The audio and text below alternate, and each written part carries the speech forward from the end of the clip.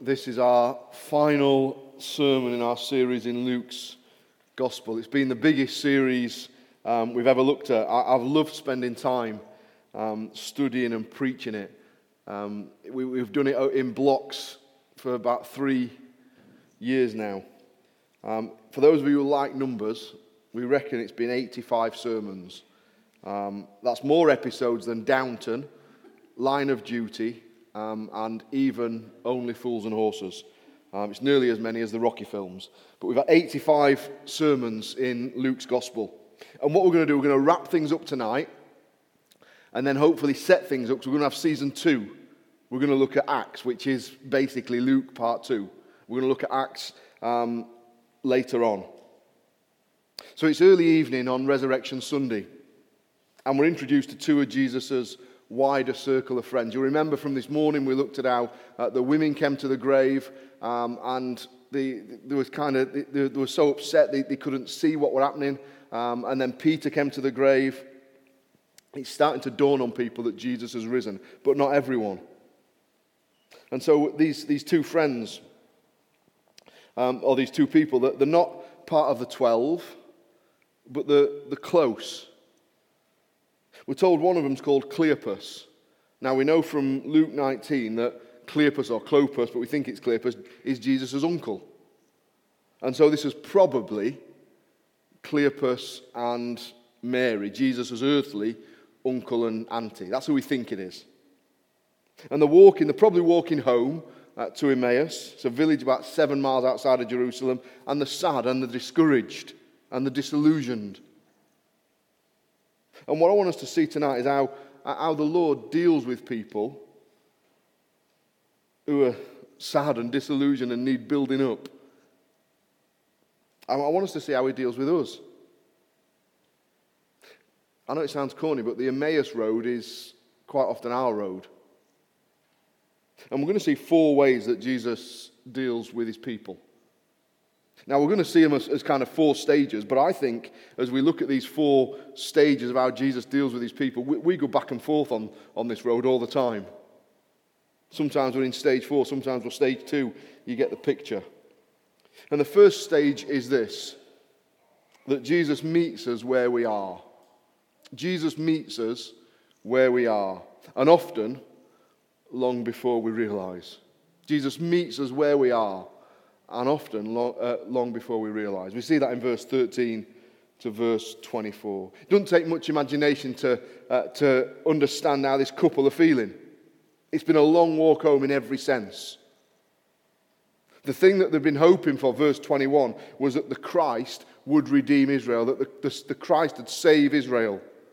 And it hasn't happened. These are people who loved Jesus. They trusted, they hoped in Jesus, but they didn't quite get it. That have heard Jesus preach about his death, that have heard Jesus preach about his resurrection. But just like those devoted women this morning, just like the disciples this morning, they hadn't grasped it yet. And we think, well, how could you not see it? But they couldn't. There's things we should see and we don't. And they were gutted. The hopes had been dashed. And as they walk, this stranger draws alongside. And now obviously we know who the stranger is. It's the risen Christ, but they don't know who it is. We're told in verse 16, their eyes are restrained. I think that means Jesus restrained them. Jesus stopped them from seeing initially who he was. But I think also it's true to say in the grief they didn't see who Jesus was. And Jesus says to them, what are you talking about? And they begin to tell him. They can't believe that this stranger doesn't know what's been going on. They say everybody in Jerusalem knows what's happened the last few days. And they explain about Jesus' might and Jesus' preaching ministry and Jesus' death and Jesus' crucifixion and their hope of redemption and the rumors about the empty tomb. But in the grief, they don't connect the dots. You think, well, connect the dots, the empty tomb, Jesus said he was going to rise, but they don't see it. They can see everything except Jesus has risen. And I think we can identify with Mr. and Mrs. Cleopas in that. They obviously loved and they obviously hoped in Jesus. But in the grief and in the circumstances, they couldn't see clearly. Doesn't that describe you and me? We trust, we love, we hope, but in our circumstances, we can't quite connect the dots. But Jesus is walking with them. The one who they hoped in, the one who they were so disappointed because he's gone, he was walking with them. But they didn't know it. I think that's our experience as well, isn't it? As we come to faith in Jesus, we begin to see Jesus has actually been alongside us long before we realised. Even as believers, I see this in myself. Sometimes because of grief or because of stress or because of disappointment, we fail to see the whole picture, that Jesus is actually with us. I failed to connect the dots and see what's right in front of me because I failed to see that Jesus is walking with me all along. Sometimes because my own mind's clouded, my heart's clouded. Sometimes maybe it's because the Lord is withholding his felt presence from me. But he's there. One of the helpful ways to interpret Luke 24 is that the lights are gradually coming on. Jesus has risen, but it's only gradually dawning on his followers. And I think that relates to us as well. We often don't get it all at once, do we? We often have to be told 10, 20, 30, 40 times, and then it lands with us. We think, how could any of Jesus' followers not connect the dots? How could they not get, when they saw the empty tomb, that, oh yeah, he's risen? How blind can we be to God's promises? How blind can we be to what we know to be true about God when we're hurt and we're disappointed and we're upset? But the reality is that Jesus met these people where they were. They were walking, they were in grief. That's where Jesus comes to them. They didn't even know we were there, but he's with them. And he doesn't leave them like that, but he meets them like that. And we see the second thing that Jesus does. Jesus opens our hearts and our eyes. We see that in verse 25 to 35. Again, it's gradual. It's more gradual than we feel it should be. But after listening to them, Jesus responds in verse 25. He says, "O foolish ones and slow of heart to believe in all that the prophets have spoken. Ought not the Christ to have suffered these things and to enter into his glory?" And beginning at Moses and all the prophets, he expounded to them in all the scriptures the things concerning himself. This is why people talk about the Emmaus Road. Some people talk about a Damascus Road experience, don't they? You know, a blinding experience where everything suddenly clicks. But for most of us, our experience is an Emmaus Road experience. We see things gradually. Jesus begins to teach them how the whole Bible talks about him. Remember, they haven't realized it's him yet, but he's saying the whole Bible points to Jesus. The Old Testament is all about Jesus. And so Jesus starts with Moses and then the prophets. That doesn't mean that Jesus started at Exodus with Moses. Moses wrote the first 5 books of the Bible. Jesus started at the beginning of Genesis. And he goes all the way through to the last prophet. And he's showing them, this is all about me. I'm jealous of Mr. and Mrs. Cleopas because I think if there's one sermon I'd have loved to have listened to in history, it would have been this one. Jesus does a full biblical theology. The Old Testament's a bit like a mystery novel. The clues are there all along. If you're really looking, you can see who it is all along. But as you go along, the clues become more clear, and by the time you come to the end, you're certain who it is. And when you look back, it all makes sense. Well, Jesus says the whole of the Old Testament's about me. The clues, they're not just clues. It's obvious it's all about me. Jesus is the one who spoke creation into being. Jesus is the one who walked with Adam and Eve in the garden. Jesus is the one who is promised will crush the serpent. Jesus is the one that the ark pictures when it says flee to spare God's wrath. Jesus is the promised son that suffered in Isaac's place. Jesus is the ladder that Jacob sees. He's the access up and down to heaven. Jesus is the Passover lamb who removes God's wrath. Jesus is the bread from heaven who feeds his people in the wilderness. Jesus is the rock that Moses strikes and water comes out. Jesus is the tabernacle and the temple. It is God's presence with his people on earth. Jesus is the one who the whole sacrificial system points to. Every time that an animal was slaughtered, it was a picture that for sin to be paid for, something has to die. Jesus is the bronze serpent lifted up in the wilderness so that when people look at him, the poison of the sins dealt with. Jesus is the one who fulfills all the Levitical law for us. Jesus is the one who spends 40 nights in the wilderness overcoming Satan, whereas Israel failed for 40 years. Jesus is the city of refuge that you run to when you failed and you've sinned. Jesus is the true Redeemer that Boaz points to, who rescues and redeems and shows mercy to people. Jesus is the King that Israel need. Jesus is the true and better David who didn't just defeat Goliath, but he defeated Satan. So like Israel, we follow him into battle and we enjoy the spoils of victory. We're not David facing our Goliaths. We're Israel cowering in the corner, following our victorious Saviour. Jesus is the true and better David who gathers a bunch of ragtag followers and makes an army out of them. Jesus is the river that foreigners like Naaman come and dip in, not once, not 7 times, but once to be cleansed. Jesus is the good shepherd of Psalm 23, is the king who reigns on the holy hill in Psalm 2, is the one in Psalm 22 who's forsaken. Jesus is the one whose glory fills the temple in Isaiah 6. Jesus is the one who's the suffering servant who's going to bring justice and who's not going to snuff out a smouldering wick and who's not going to break a bruised reed. Jesus is the Ancient of Days in Daniel, who rules forever. Jesus is the faithful husband in Hosea who welcomes and rescues his bride who's adulterous.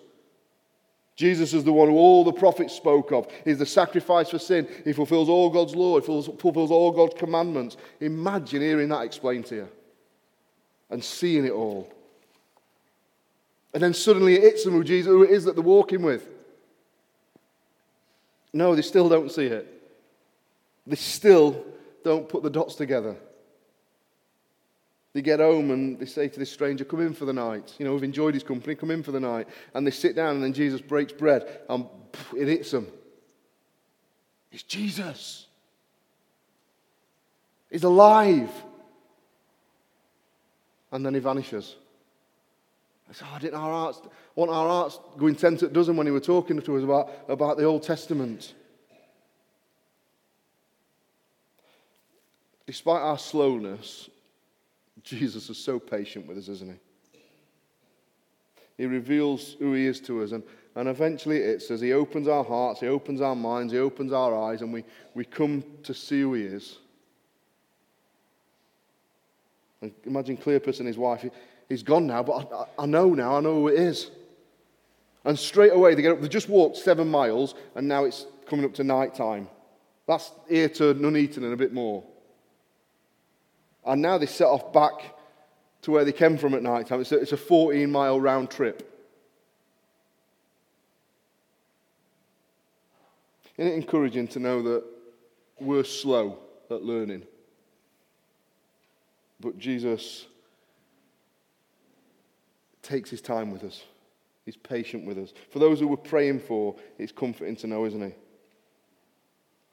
He opens our hearts and he opens our eyes. Thirdly, Jesus comforts and he builds up. We see that in verse 36 to 45. Cleopas and his wife, they race back to Jerusalem. They find the disciples and some of the other Jesus' followers. They're locked away because they're scared to death. They're upset. They're scared because if they killed Jesus, imagine what they might do to his followers, especially if they think that we've nicked his body.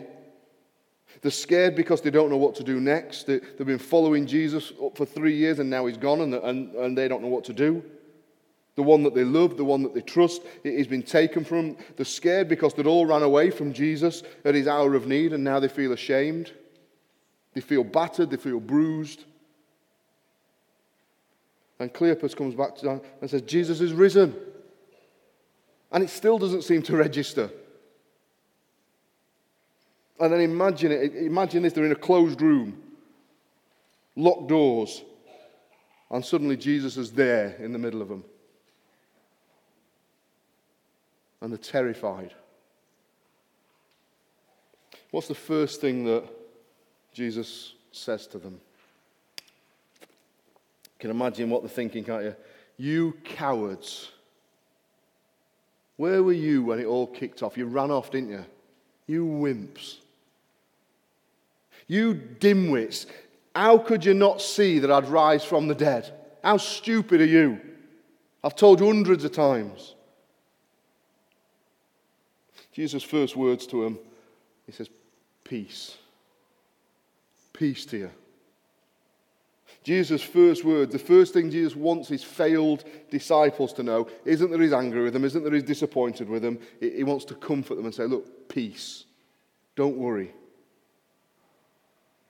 Jesus is gentle and lowly. Jesus doesn't break bruised reeds or snuff out smouldering flaxes. Have you grasped that? I need to grasp it. That as Christians, it's good that we're disappointed in ourselves sometimes, but as Christians, Jesus' first instinct towards us, even when we sin, Jesus' first instinct towards us isn't anger and disappointment.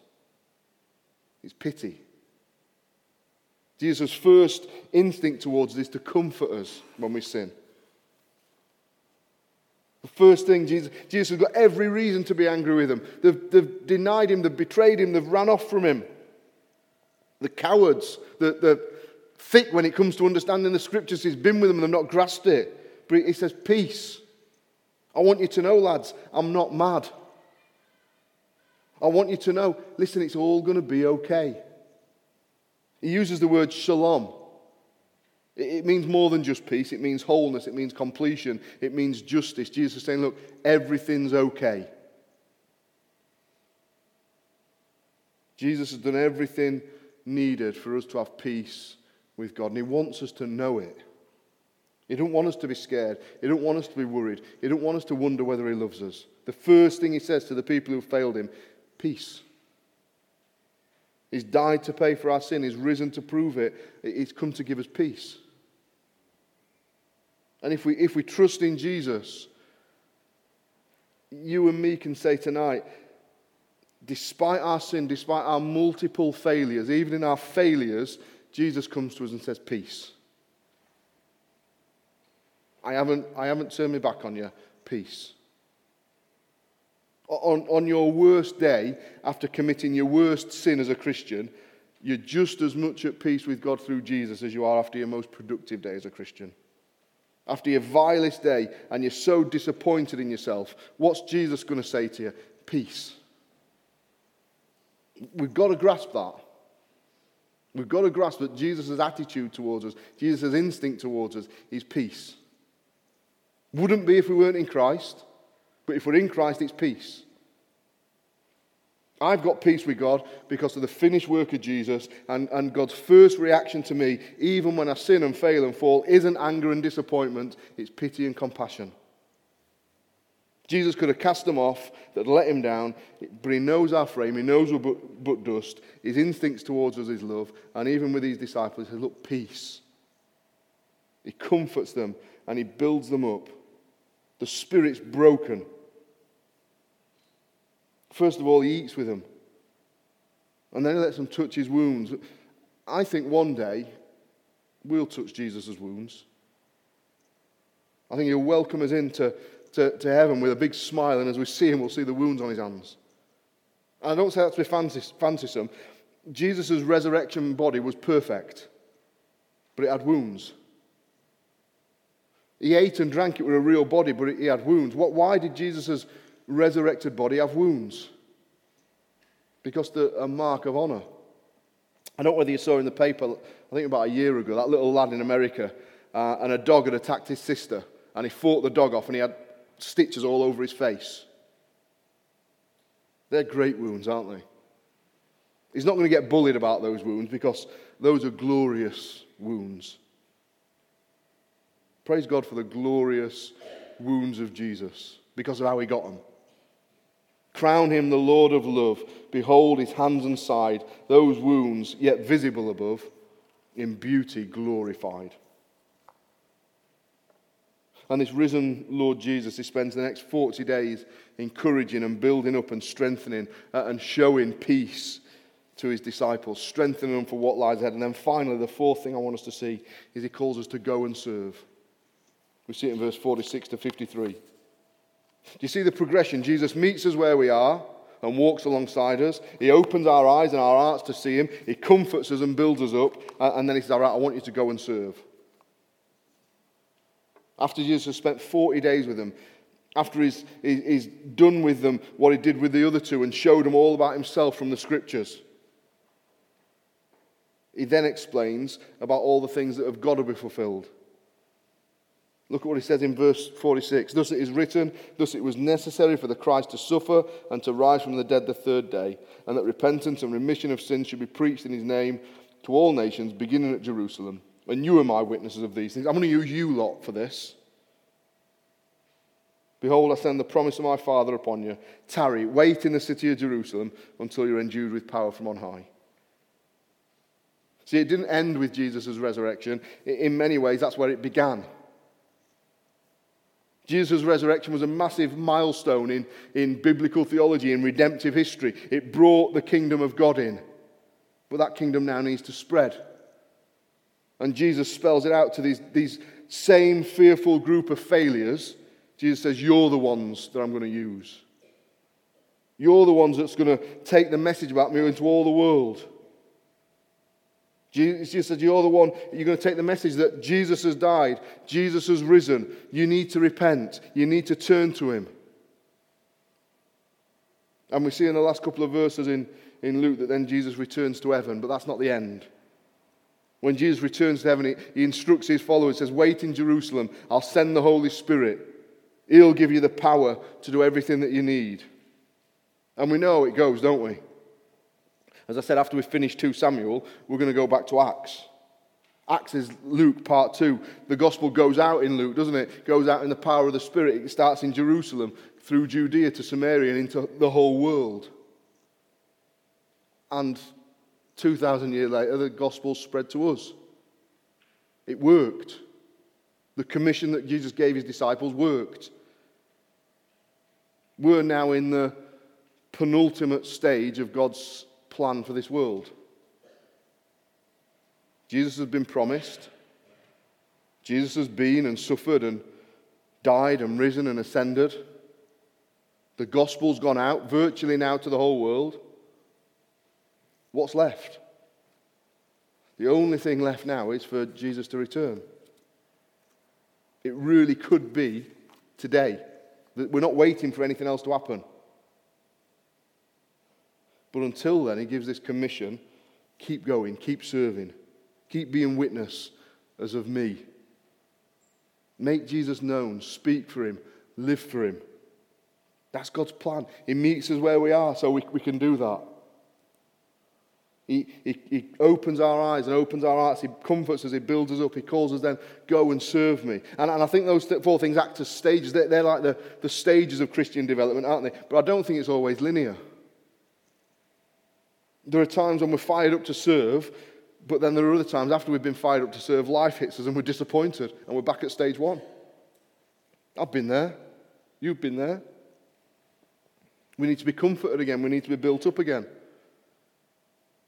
I think that's so true. I know I've shared bits of my journey in my Christian life, but 2-3 years ago, I had a very difficult emotional time. I couldn't see... I don't know whether I had some kind of mini breakdown. I don't know. Because all the components were there, but I managed to keep functioning. I managed to keep preaching on a Sunday, but I felt like a zombie. I had no sense of the Lord's presence, no sense of his help. I had his promises. And I look back now and I can see Jesus was with me when I didn't know. And he carried me along and I couldn't see it, but he walked with me when my heart was heavy. And there's been other times when he's opened my eyes and I've seen the bigger picture of things. I think of the times like last year when I read that book, Gentle and Lowly. And through reading that book, the Lord showed me how much he loves me. And my eyes were opened. And maybe I'll go back to a disappointed place, but I know the Lord will go back there with me. But it's taken time for me personally. But maybe now the Lord's calling me and he's calling you and he's saying, look, now's the time to get stuck in and serve and do things. Maybe we'll need some more building up first, but it's okay because he's with us in that. Do you see, we're all on this road. I think our Christian life spent travelling back and forth on the Emmaus Road. Needing comfort, learning about Jesus, getting fired up,